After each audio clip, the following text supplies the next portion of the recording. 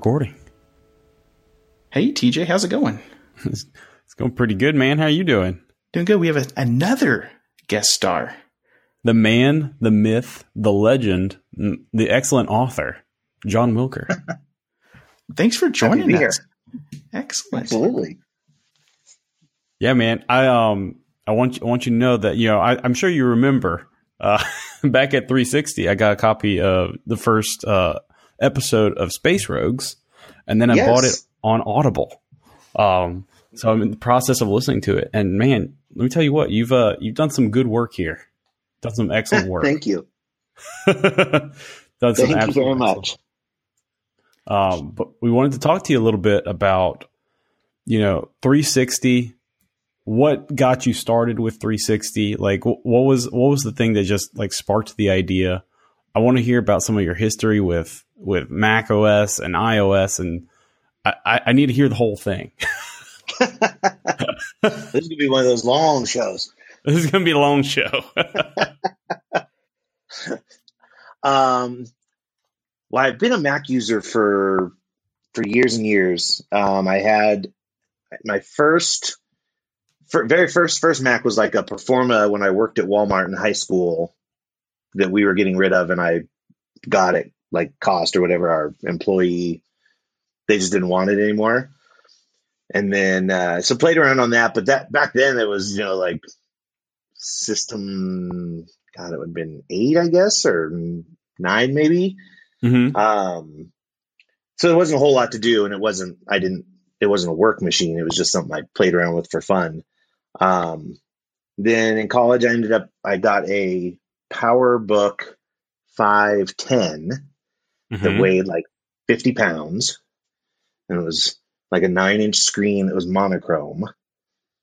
And I used that forever, including all the way into like my first like corporate job as doing purchasing and stuff for a company that built computers.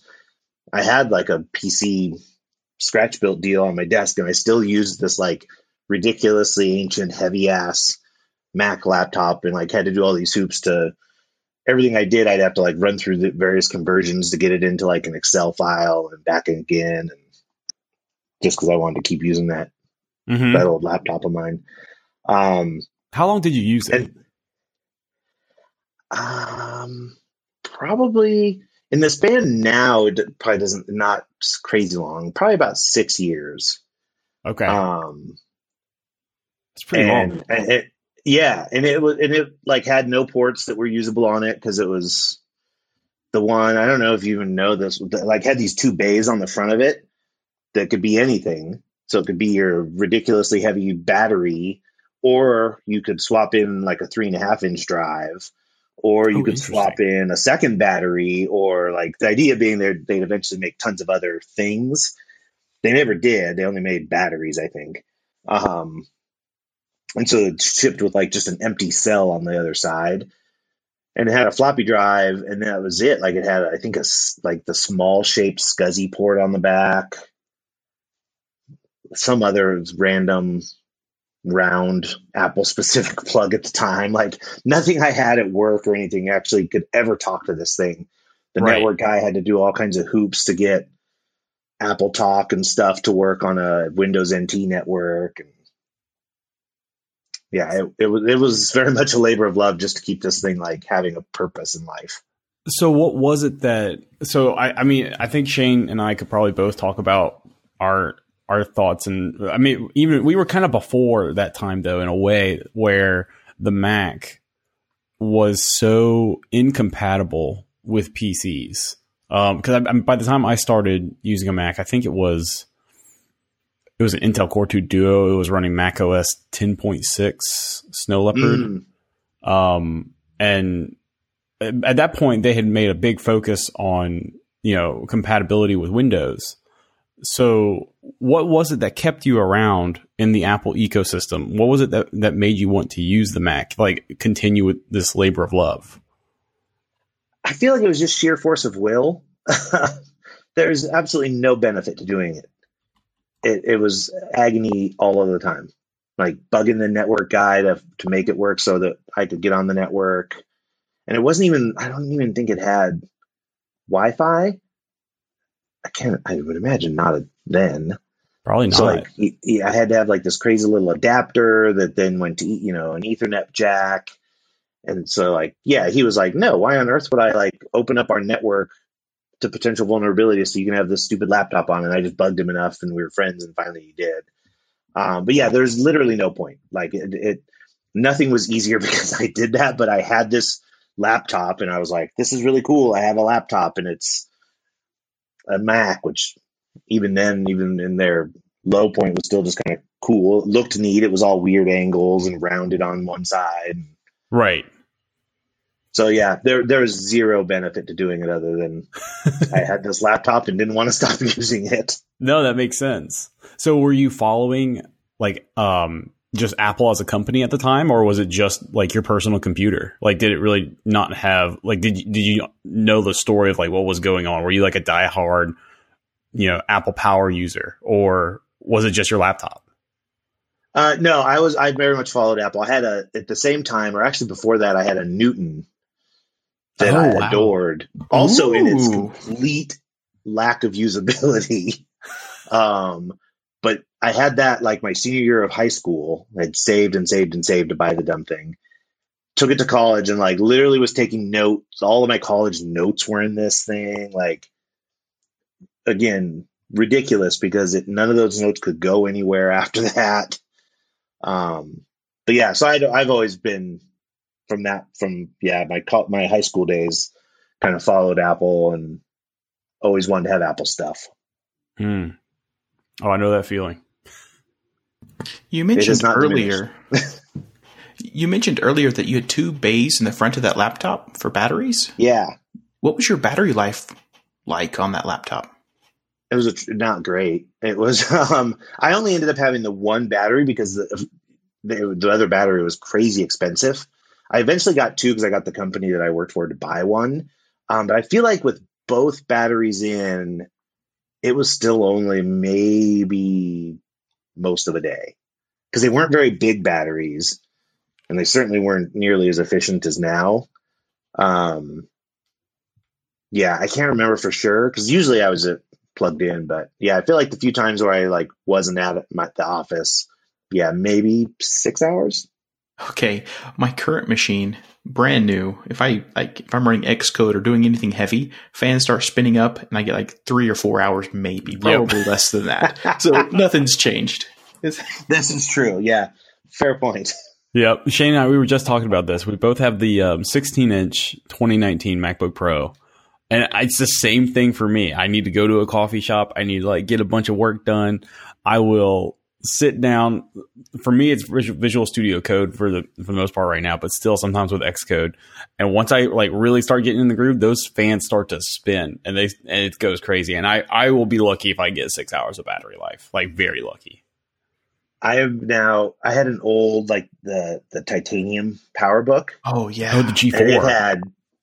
And it had crappy battery life too. And I got to the point, and I still do it to this day. There's not a room in my house or a bag on my wall of bags that doesn't have a power brick in it.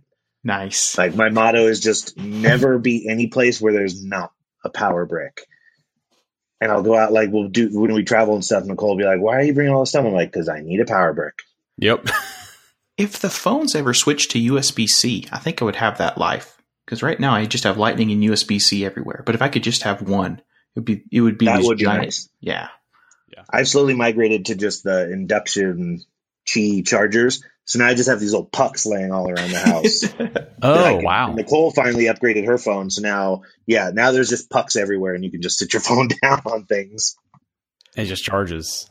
See, that's one place I haven't gone yet. I'm currently in the process of switching everything over to USB-C. And my goodness, I wish that Apple would switch the iPhone over to USB-C. It's ridiculous. It is, because it's just this proprietary cable. Nothing else uses it except for select Apple products. I hear that the EU is like starting to pressure them to move towards USB-C, and they're actually paying a massive fine every year, at least in the millions, possibly billions. And they argue that it'll stifle innovation. I'm like, it's lightning. No, nobody but you wants this, and you don't really want this. Yeah. My iPad now is USB-C. I just like the name Lightning and Thunderbolt. Like that's cool. Yes. Absolutely. I do think it's funny that they like, and you guys, I heard that you have both 11 or 11 Pro phones. Like that charging base is like a brick with a USB-C plug that then goes to Lightning. Yeah. I'm like, you made special pains to make that ridiculous cable. Yep. No, that has precisely one purpose in life. We'll be there eventually. Like, just give it. Yeah, just someday. Whenever I buy my next one, then they'll upgrade. Or probably after you buy your next one. Yeah, exactly. So you go from having this G4, and at this point, Apple is starting to come up on, it's the upswing, I would say, like give or take. I remember when the G4 started coming out, and I was a PC user at the time. I had an old Hewlett-Packard laptop, and I remember being kind of jealous of my friends who did have like Macs, because I've said on this podcast before, and Steve Jobs talked about it, the UI was just lickable. It looked like a lollipop. It looks so much better than Windows. That minimize button. Oh, those aqua buttons. Yeah, those aqua buttons that looked so nice. So what was it like for you as you watched Apple kind of come back from, where they were, and like kind of where did you go from there? I'm kind of trying to build this up because I want to like see how 360 came to be. It was cool to watch it come up. Eventually when I was doing purchasing, because I didn't start out writing any code or anything. When I moved into writing code, I ended up going back to PC stuff for a while. So then I just kind of had to watch Apple release cool stuff that I didn't get to play with, because I never worked at a place where they had made the switch yet. And for a while, it was, I would bring my own laptop and be like, yeah, that's cool. I'm just going to leave the one you gave me here. I'm going to use mine. And then by then, most companies, especially creative companies and software, started doing more Mac stuff. So it was really nice to see that, like to, go from the office where mine was the only Mac in it, or there were none. And when I was on my Dell Inspiron laptops, to seeing a sea of shiny silver laptops everywhere. Mm-hmm. Those glowing Apple logos when you're in a conference room, or Yep. For me, it was initially upside down Apple logos, and then right side up Apple logos. Oh wait, was that a thing at one point? Were they upside down? I didn't know that. Yeah, I don't remember when they made the switch. I remember there's a lot of fanfare about it, but yeah, for a long time the Apple logo was flipped from where it currently is, so that when it was, I think the logic was when it was closed, it would face you, like the bottom of the Apple was where you are. Interesting. But then when you open the lid, it looks silly because then the Apple was upside down. Right. And eventually somebody, I can't remember when they made the switch, but someone finally was like, yep, that's really weird. It should be right side up when the lid is open. And then they switched it over. I think it might have been around, maybe it was when they started lighting them up. I don't really remember. The type of that old 510 that I had, it definitely had it upside down. I know most PowerBooks did, and then maybe it was the MacBook Pro. Then they switched to right side up. Yeah, it might have been. Interesting. And now they're still upside down if you're holding it facing you. Like if you close the lid and you're looking at it, it's upside down. Mm-hmm. Yeah. I miss the illuminated logos, though, I have to say. Like the black ones look pretty slick, like the one that's on our laptops. But I remember two things that I really like about the older MacBooks.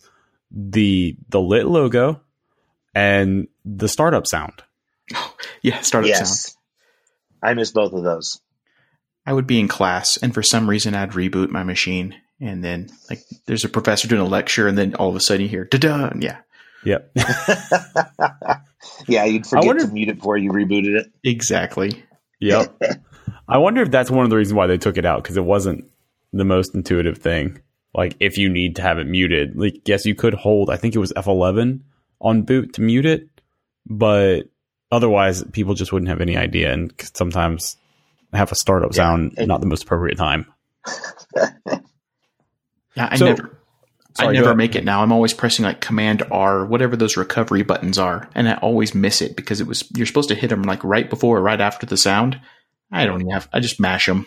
Sometimes they get in. Yeah, I mash it immediately because I'm like, I don't know when it's supposed to happen, but I'm pretty sure if I just start holding them, it'll all be fine. Yep. There you go. Yeah, tell us about how 360 started. Like, so it had to have been right after the iPhone. Yeah, it was.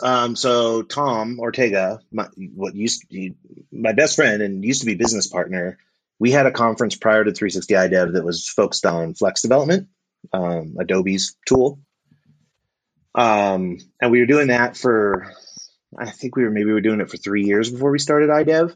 And the iPhone had come out, and we were just trying to think of like, kind of what next. Like if we were going to actually like grow a conference business, probably needed more than one technology platform to focus on. And he was real big into like cell programming, like PS4 or at that time PS2, I think, like for game engines and stuff. And I was like, I don't even know what that is or have even the slightest bit of interest. So we just kind of like riffed on, stuff that was out. We were like, Windows, and wasn't interesting.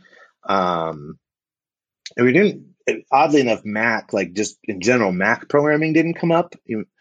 I don't know why. But then, yeah, we both just kind of were like, the iPhone SDK, I think we made the decision to do the conference like literally right after they announced the SDK. And we're like, hey, this is kind of cool. Neither of us had an iPhone yet. I didn't get my first one until just before the conference, or maybe it was even right after the first conference. But yeah, we were just kind of like, we watched the keynote. We're like, that looks pretty damn cool. There's probably a lot of stuff that's going to go on. By then, we both had Macs through work, so we were like, obviously, the Mac developers are likely going to become iOS or iPhone OS developers. We've got really cool software on the Mac, so we're probably going to have really cool software on the iPhone. So we should jump into this. So we just kind of threw it all in, and we're like, all right, we're going to do this, even though we don't know a soul in the space or have any contacts of any kind or anything. We just dove in. Every time I look at the conference lists in the United States, 360 underneath WWDC, it's always number 2. And remember going to my first one, and since then it's changed my career. Like I was exposed to people and just saw the people. Everything's made by just humans. I'll put this mask in front of some company and just assume that there's some huge corporation building this thing, but really it's just several people in a room and they're having bugs as well. They're just people. And it is nice seeing that at 360. And it's nice also that, I would sit next to people and talk to them and not know who they are. And then later on, I would Twitter stalk them or something and find out that they're like a VP at some company or they've released this big open source thing, but in person they were so humble, and it's just really nice that we have this community, and it's in Denver. It's so close. I don't have to, for me, fortunately living in Colorado Springs, I don't have to travel very far. So I really appreciate it. Yeah, it's close for some of us, not so much for others. Just move on back. We got I know. Land. I was saying it was close. You left. That's not anyone's fault. That's true. except that I did meet my employer my former employer now, at 360 iDev. That's true. So, I remember. That is true. I've also met some, I've had a lot of good connections and just talked to so many people who genuinely have a love for, maybe not for, Apple, who they are as a company as of right now, but for the Mac and what it stands for. And so being able to go there and see people and meet people who have similar values in regards to computing is very refreshing, because some people, they just go to work and they program because it's just what they do and they don't really care about the platform. But there is a genuine love for both the Mac and iOS, and you really feel it at 360. And it just has such a tight knit feel. And, not only do we have such good, just keynotes and getting able to talk to each other, and we do stuff like Night of Meat, and then we go and we do karaoke. Like, it's just such a good time. It's a highlight of my year. I love it so much. Agreed. I'm sorry. I'm just raving now. I don't object. And that was all by design. When Tom and I started it, and same with our Flex one, and that one was born out of, I had went to an industry conference shortly after Flex came out, and it wasn't specifically a Flex conference; it was a Cold Fusion conference, which was the other thing that I did back then. Another and cool then they name. just kind of added Flex stuff. And I went and I had a miserable time. I hated everything about it. Nicole went with me, and I would just go back to the hotel and be like, well, we can go to dinner or whatever, because I couldn't make any way of talking to anybody at the party. Like, it was one of those where, like, I would walk up to people that I, vaguely knew of. They'd be in a circle and, like, just ignore my presence until I finally walked away. Or, it was just like the most unfriendly thing around. And I was just, at the end of the week, I was like, well, this blows. I wasted a week of non-billable time, and I didn't make any contacts, and everyone was kind of dicks. So I was like, this blows. We're not going to, I'm not going to, and I didn't plan to do a conference then, but then when 360 Flex kind of started up, I was like, we will never do an event like that. Like, we will force people to be friends if we have to, but like, there will not be this like cliquish, cool kids hang out separate of everybody else kind of thing, and like private parties. And I was like, nope, none of that. We're all in the same place at the same time. And damn it, everyone's getting along. I love it. When do you start planning for the conference? So I get emails throughout the year, so I'm assuming it's on your mind, but is June or like May? Like, is there like a turning point where like it's just constant work, but until then you have off season? Or is it just like the day after the end of that 360, you start working on the next one? I mean, to a degree, it's both of those. It doesn't really ramp up.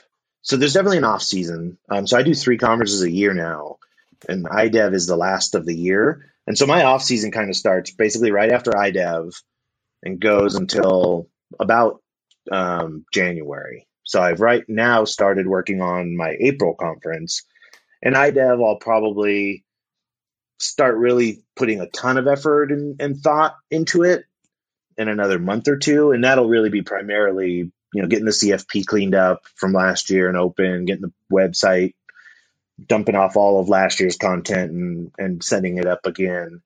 But anymore, it's pretty much like 6 months or less is really when it starts. And more as I do them, that 6 months compresses down to where really now it's like kind of the busiest part is about 4 months.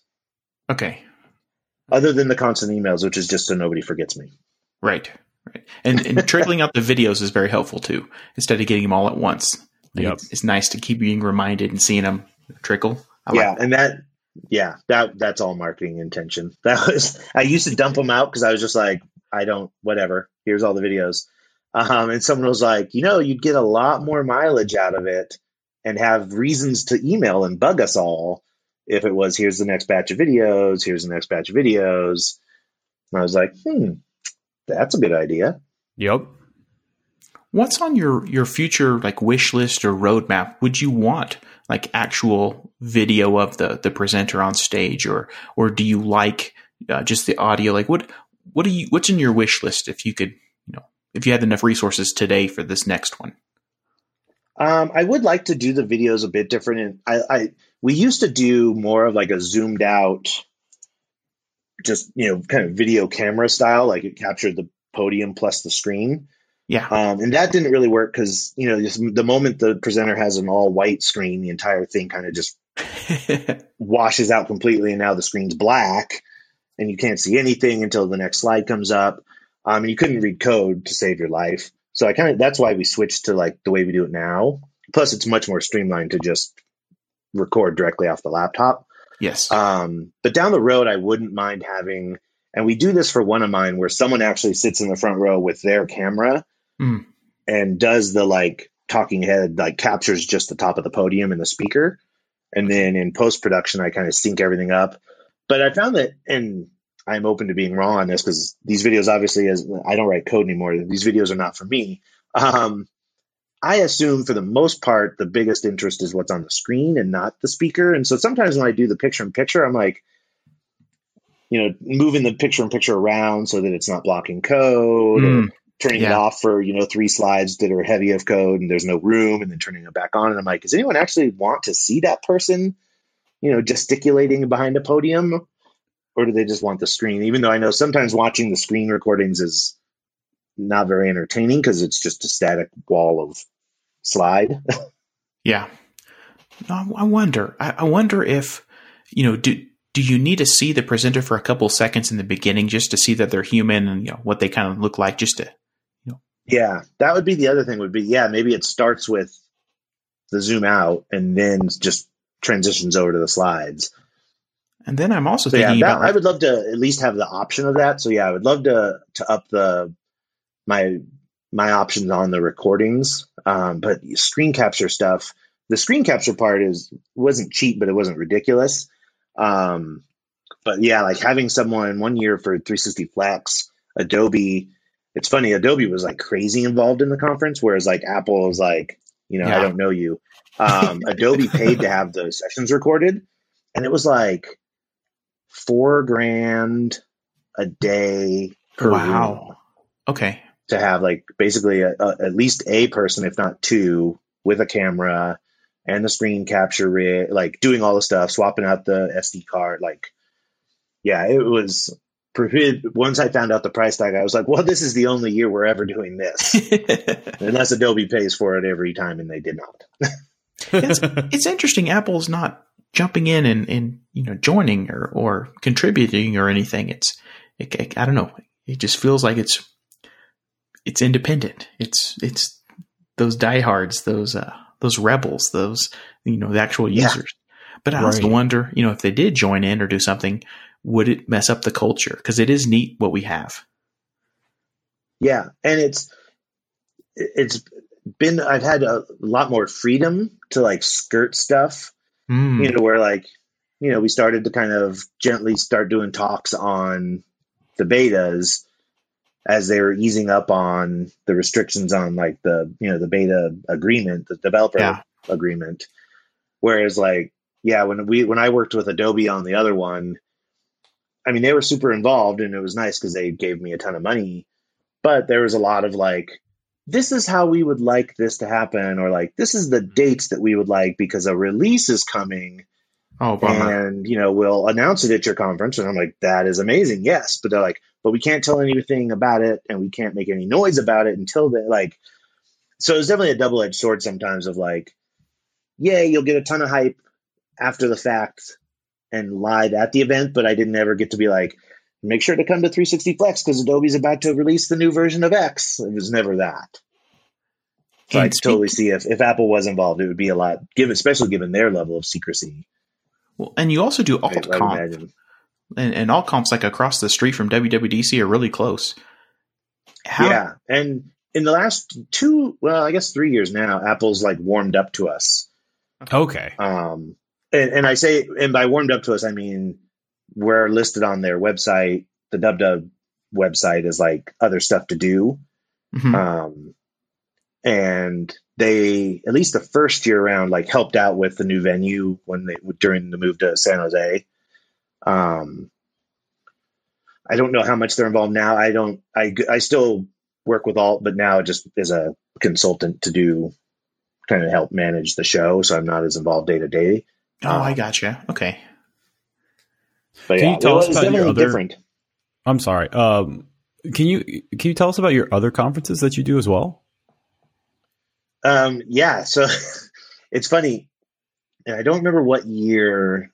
So 360 NDev is 4 years. So I guess about 4 years ago, maybe 5, at like one of the state of the conference iDev talks, I was up there talking about like doing iDev and like not doing an Android event because not my people. And that year, and like that was the last year that wasn't the case. The other 2 events are Android events. I went to 360 NDev last year, and that the room was, or the building was beautiful. Like that venue was really cool. But it was also really neat because it was one track. It was one track. It was one room and everyone was there. And it was also interesting on the people that went there. A lot of them were iOS devs. I was sitting in the audience and I was nervous to pull out my phone. And then over time, I see there's other iPhones. There's a lot of iPhones in that crowd. I was like, okay, you guys are mobile developers. Your company needs both platforms, and so you're getting that too. So it was neat. But the people there were really nice. Got to hang out by the food trucks and just get together with everybody. And it was also similar to 360, but it just wasn't as intimate, I guess, as 360, because 360 is multiple days, and people are flying in, and the Andev one was just smaller. But I enjoyed it. Yeah. Yeah, and it's funny. So IDEV, I debated moving it to that venue for this year, but the logistics of that venue are tough once you get outside of like one track. Yes, yeah, you have different floors or something. Staying at the Hyatt, but yeah, because that venue I love, like it's owned by the city, and I'm on really good terms with the folks that run it, and I'm always like, you guys need like an affiliate program. There you go. Anybody that asks me about doing events or any event that I have any hand in around the city, I'm like, do it at McNichols Building. But so 360 Andev is one of them. That one's in July here in Denver. And then I do Chicago Roboto, which is in Chicago. But also a single track, this year it's a 2-track, Android as well. Interesting. So why did you branch out or do one in Chicago? What started that? Both of them were pretty much kind of born the same way. Folks in the Android community came to me first, Andev, and then the following year, the Chicago guys just approached me and said, we really want to have a conference in either town, but we don't know how to run an event and don't necessarily care to know how to run an event. So would you do one here? And I was like, I don't mind trying it out and doing a conference. I was like, but I don't know the community. I don't know, other than the folks that I know, like a lot of the Flex developers ended up becoming Android developers, not iOS for some reason. Interesting. Okay. And so I know a lot of them and a few other people here and there, but I was like, I don't know this community, so I can't really manage the CFP. Like I wouldn't know who knows what they're talking about and who doesn't, or what's hot and what's not. So in both cases, I was like, if you will be the tech chairs and manage the CFP process, I'll do everything else that I normally do. But if you can get me speakers, then I'll own the event and its various profits and losses. And so, both of them, I have a group of 2 folks for each event that kind of act as the tech chairs and do all the speaker vetting and managing that process, and then kind of hand me the list of like, here's the speakers, and they do the schedule as well. They're like, here's the speakers we've selected, here's the schedule. And then I update the sites and do all, and then I take it over, and from that end, it runs just like IDEV runs. What do you want to do for like the next 10 years? Do you want to expand the conferences and grow them, or do you want to, write books, or do you want to like play the didgeridoo? What's John Wilker in the 2020s? I definitely don't have much of an interest in expanding the conference business. Now, prior to the books, that was probably my goal, was to figure out how to expand it, or at least get it, more steadily profitable. But now that I've started doing the books, playing didgeridoo and writing books would be probably the top choice. The conferences, I don't have any plan to stop doing them. They've gotten now to the point where, it's 10, 11 years now of IDEV, to where I kind of have it figured out on like how to deliver a really fun and good quality event and not break the bank. Yeah, it's important. And so I'm like, okay, if I can take out the stress of like, oh crap, I'm going broke and or in massive debt, like I would love to keep doing the conferences, the 3 that I have, and just, when it comes time to start working on them, work on them, do them, make enough to make it worthwhile to keep doing them, and then, spin it down when it's done, and then, focus on writing during the in-between downtimes. And then what's your plans for the book series? Do you want to start a second series? Do you want to continue this universe? Do you have thoughts on that? Many. I have another series that I've started. I'm hoping to launch it this year. I wrote it last year, just kind of, it had been nagging in the back of my mind. So I try and release 360, Space Rogues books a year. Okay. And so if I write more than that to kind of build up a bit of a buffer, and then last year I did, so I wrote this other book as kind of the first book of a hopefully new series if it's well received.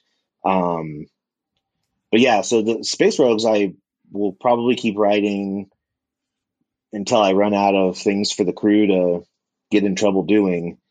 And then I don't know, I could spin it off easily enough probably and branch out, or I don't know, but I haven't yet run out of ridiculous things to happen to them. And so, yeah, that'll probably keep going. I'm writing book 6 is with the editor and comes out in April. Book 7, I'm outlining now. And I'm actually, Nicole and I are going on safari. I'm leaving this Sunday. So I've been trying to like get everything, because I'm not taking my laptop, I'm just taking my iPad, get everything into Scrivener so that then I can load up my iPad and have all my notes and stuff and get some writing done over there. Did you say safari? Yeah. Where are you going? Tanzania? Where are you going? Yeah, we're going to Tanzania. Nicole's actually already there. Oh, nice. Kilimanjaro, with a friend of hers. And I was like, I'm not climbing. Like, I like hiking well enough, but I'm not climbing. That's understandable. Yeah. If I could do it in a day, I might be inclined, but it's like they're taking an 8-day route.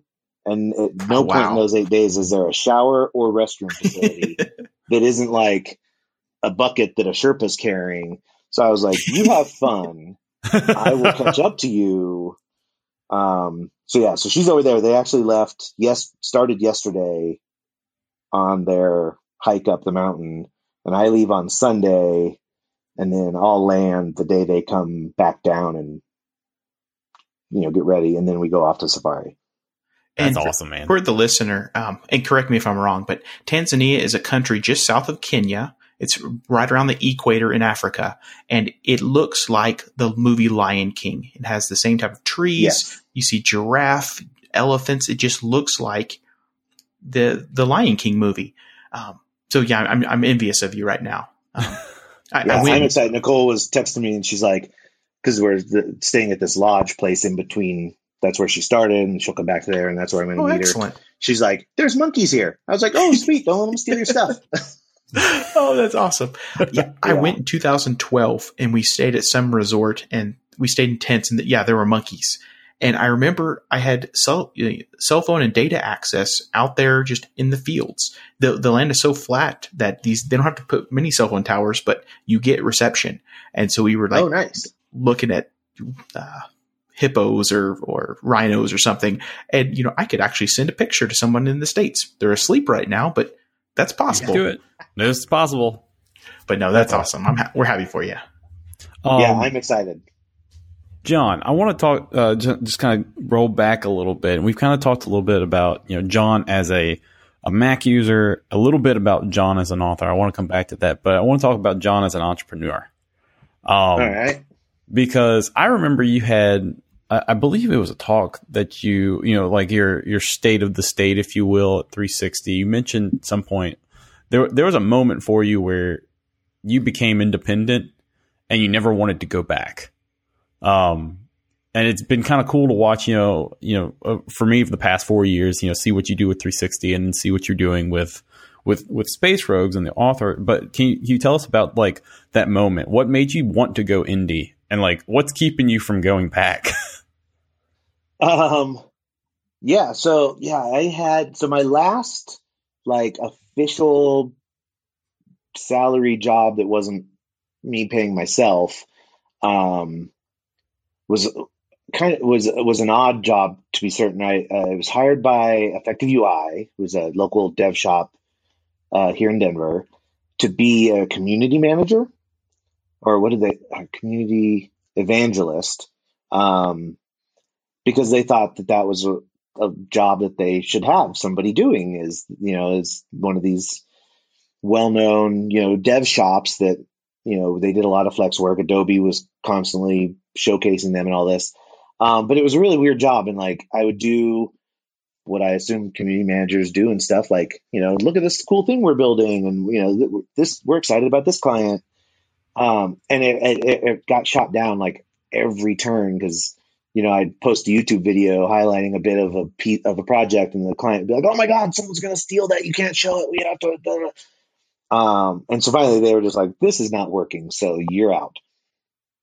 And I was like, I don't know that I want to. And I was doing 360 Flex, and by that point, iDev, like as a side job. And I was just like, I don't know that I want to go back to. I think that was just kind of it. That was and I hadn't been writing code during that year and a half that I worked for that company. So I was like, I've spent a year and a half not writing code in any serious fashion. Mm-hmm. And now I have kind of just a weird sourish taste in my mouth of like, hired to do something that I was super into, and then just like, yeah, that didn't really work out. So, we'll part ways. No harm, no foul. And I'm like, lots of harm. Like, yeah, that is a harm. Stayed as a developer and making, reasonably good money. But yeah, so I just, at that point I was like, if 360 Flex and iDev and 360 conferences is going to be a thing, then it needs to become a thing that actually pays money and is worth my time and investment. Because the other thing that I found difficult around that same time, or just before I took that full-time gig, is when I would do consulting, it was always a bit of a weird and tough sell, or even when I took full-time jobs, because it's like, yeah, I have this side business that's a full business, and so at least, once a year I'm going to need a week off for each of these events. Mm-hmm. Plus, I have to take meetings occasionally and talk to people and whatnot. And so I'd always like try and spin it like, but in exchange for your being okay with that, you get to be, a top level sponsor just with no money coming out of your pocket. And surprisingly, like, I thought that would be an easy sell for certain companies. And half the time it was like, yeah, but we don't care. So, side jobs on the side, not during work hours. And so, yeah, I just kind of, when I parted ways with Effective UI, I was like, yeah, this just either I'm going to make a go of this being my full-time, pay me a salary job. And I'm not one for necessarily having well thought out plans. So I was like, well, this is going to work, or hell if I know. This just has to work.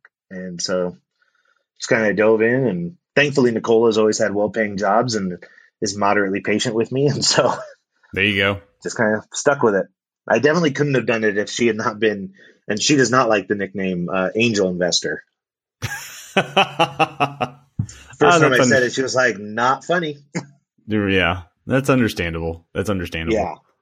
Back when I was running my freelance business, it was very similar. Like, I was able to do it. It was nice having, my wife was working full time, and so she had health insurance. So that was really nice. Yep. Yeah. And I was great at doing, being, a consultant and stuff, but I was a horrible salesperson. And so like, I'd be working away on a project, and then it would wind down and be like, well, damn, now what do I do? And so then I'd scramble, and that was kind of the end. My software indie piece as a consultant, it was always hit or miss. Like, I'd have a full-time job and a project would come up, and I would quit and do that as an indie, and then have nothing after that and be like, well, I guess I'll go back to full-time employment now. Kind of rinse and repeat. So how has that translated to selling books? How is that different? It's not. Apparently, I just pick jobs where same with conferences, I have to be a salesperson, even though I suck at it. I don't know. Somehow, I've thought about that more than once. That in all of my endeavors, and even when I ran a co-working space, I was like, I pretty much constantly pick my entrepreneurial aspects always focus around the thing I'm worst at, selling. The books is surprising to me at the time. Like, I liken it to being indie, running your own, writing your own software and doing your own business that way, because it's not even necessarily the hardest part to build the thing, the app or the book. It's everything else. Right. Getting people to know that it's there, getting people to give it a shot, getting them to like it, getting them to review it, getting them to tell friends and come back for next versions and things like that. So yeah, that's very understandable for me as well. Selling was always the hard part. I remember when I was trying to get consulting gigs, I was cold calling. I would just like go through on Google and I would get a list of all the places that I wanted to get in touch with and potentially be working, doing contract work with. And I was, just calling 100 places a day trying to, and same thing. It was like, I wasn't very good at it. I didn't really enjoy it. So yes, I feel your pain. Kudos to you for having the hustle to do it. I would not, that would have been a night. I am not a phone person. So that would have been, I don't think I could do it. So tell me about, to just to deviate towards where we're going with our picks of the week. Can you tell me like what kind of software you use regularly for running the conferences? And you said, you mentioned Scrivener earlier. So I assume you're a Scrivener user. Yes. Yeah. So for writing, it's mostly Scrivener. There's actually another app that I like a lot, and I kind of alternate which app I use for writing a book. It's called Dabble, and it's written by someone I know from my time as a Flex developer. He's written this web app, and it's got a native Mac app that's mostly just a wrapper for the web, and it's very nice. It's got a few things, and luckily I know them well enough that I constantly like keep the help window open all the time. I'm like, add this to your list, it needs to do this next. But yeah, that and Scrivener are pretty much my two main tools for writing. And even if I'm writing in Scrivener, a lot of times I'll use Dabble. It has a nice plot lining feature, so I can kind of outline the plot of the book in that and then just keep them open side by side. That makes sense. And then for conferences, I'm in a couple of Slacks for conference organizers, and it comes up all the time. I was like, what's the best tool for running conferences? And I was like, Excel. Or Google Sheet. Yeah, there's hundreds of different softwares out there, and they all blow in different ways. And nobody, and maybe it's just one of those industries where it just is not possible, because half the time the software that gets made is by an event organizer. So they go in building what they want, but it ends up, I've yet to find something that either suited my needs as far as just the tools that it offered, or was scaled at like my level of event. Because the pricing models can be weird, where it's like, per $5 per attendee per year. And I'm like, that, or, I had one tool that I loved, but they moved to a model that was like $3 an attendee per month. Oh, and I'm like, there's really like 8 months of the year where I am not counting attendees, like, right. And don't want to have a monthly bill during those 8 months. So I've not, pretty much 360 Conferences runs on lots and lots of Google Sheets. And that's it. And then a custom built CFP portal that the folks that do the Android events graciously kind of built. The two different teams of people kind of got together and built a nice little CFP portal. And it's the one that iDev uses now as well. And so, that's the only like actual specific software is that portal. And that just is a open source GitHub project that we make, and it ties to Firebase. And every year, Dave, the guy that does it, goes in and cleans out and starts up a new instance and connects it. And he's like, okay, you're good to go. I didn't realize this on Firebase. That's awesome. John, I don't know sorry, go ahead.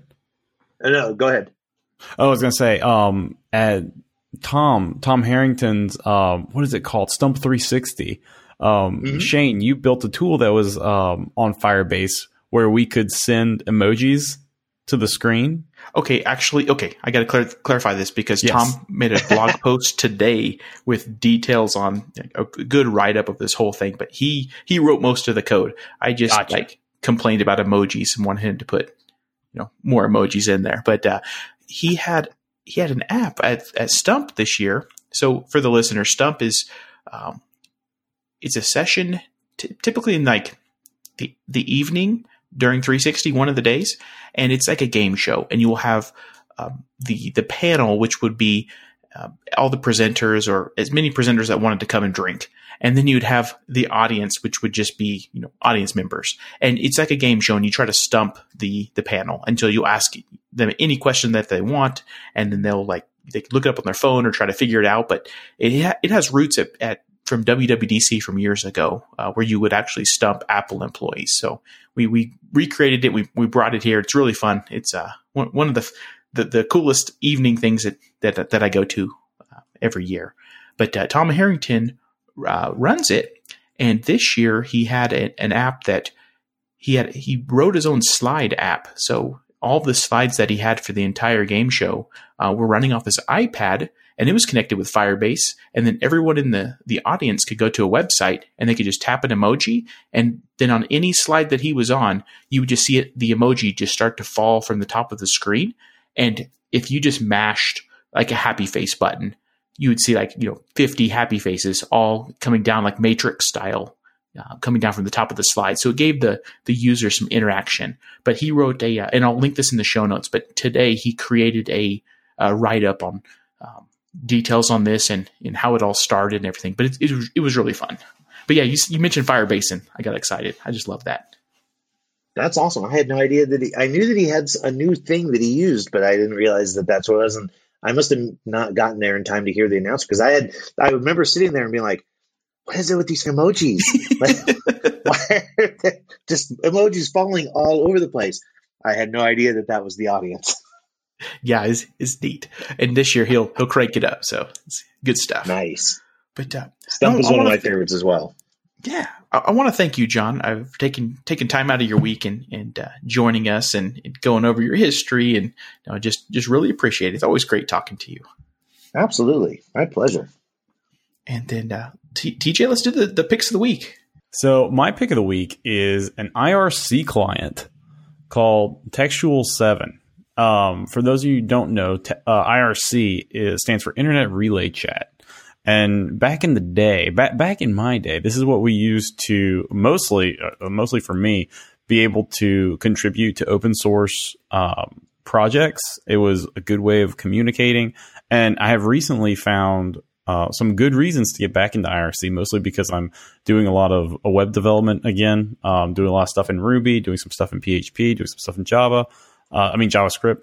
And there are just very active chat communities going on still in IRC, even though the protocol is 25 years old. It's stable. It's stable. It is stable. It is not Slack. It is not, what is this Slack thing? And it is a very good Mac native application. There is no Windows version. It is just made with love for the Mac platform. And I don't believe there's an iOS client. It is Mac only application. I think it's $7. And if you have any use for IRC, it is definitely the best client on the Mac. That's awesome. And it looks pretty. It's very pretty. My pick of the week. IRC client. Yeah, exactly. My pick of the week is a YouTube channel called Primitive Survival. And this is it's kind of tech related.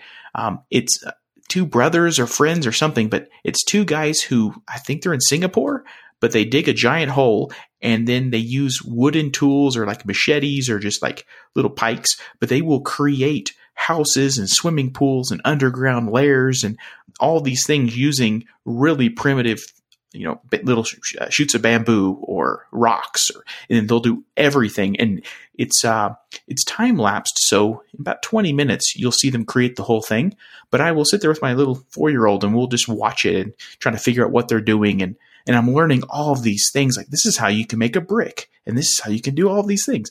And then I also feel like super lazy because there's no way I would spend that much time trying to build any of this stuff.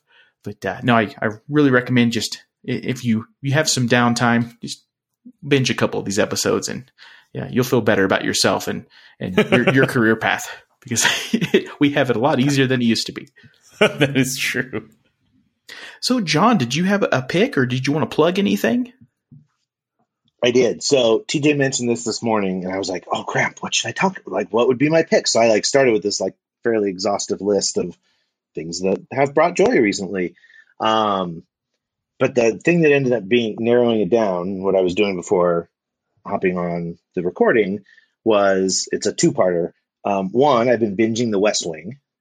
Ooh. And I stumbled on a podcast that is now old and over with by far, by one of the actors on West Wing. And a guy that does podcasts and just liked West Wing a lot, called the West Wing Weekly, where they talk about each episode, and like they bring on actors and like all these different guests to talk. And so I try and like I'll listen to a couple of those during the day and then try and watch those episodes. Oh, fun! Following night or whatever to hear all of the fun little tidbits behind the scenes. Yeah, but you're doing it years later, and you can binge all of the episodes if you wanted to, but you're not. You're holding restraint, and then that's cool. That is and I very totally just interesting. by happenstance stumbled on the podcast. Nicole mentioned it, but couldn't remember the name, so then I Googled it and was like, "Oh my god, I can't believe that this exists now! I can't believe I missed when it was being recorded." But yeah, so now that's currently my new favorite thing. How would you compare it to House of Cards? I didn't get into House of Cards, so I only watched a handful of the episodes. The last one was when he pushed the girl in front of the subway that I Spoiler. watched. Sorry. Yeah. I feel like the statute of limitations is expired. Yeah, exactly. I would agree. But yeah, so I never really took to it, but I love it. This is the second time since it was on the air that I've like sat down and like just started binging it in the evenings when Nicole's not home. So yeah, the writing is super spot on and witty. The episodes, like there's still occasional ones where I'm like have to turn it off and be like, I'm not crying, you're crying, and like watch, Modern Family or something afterwards. But yeah, by far one of my favorite shows. That's awesome. I've always heard good things about it. I've never watched it, but it's on my list. I've never heard of it before, so I'm definitely going to give it a shot. Yeah, it's definitely worth watching. Like it's even if you're not super into politics, like it definitely is leans very heavily political. But just the writing and the dialogue, like it's just so well done. Like they riff on each other and just the stuff they say. Like yeah, like I love it as much for the politics of it as just the writing. Like I strive to capture that in my books. All right. Speaking of which, listeners, go and buy Space Rogues. Go buy all 3, and then go and buy them on Audible. We love you, John. Now? Well, now there's 5. 5? That's true. That's true. Yeah, there's 5 5 of came them. out this past Christmas. It's true. So go buy the books, y'all. Yeah. John, thank you for coming onto the show. Absolutely. My pleasure, guys. So I was talking to my wife today, and I was, telling her that I wanted to get a new Apple Watch. And, I was telling her, Still haven't found it? Still haven't found it. She keeps making fun of me too. Like, she's like, what time is it? Yeah, she knows. She's just turning that knife. But, I still haven't found the watch yet. And podcasting is still hard. Good night, y'all. Good night.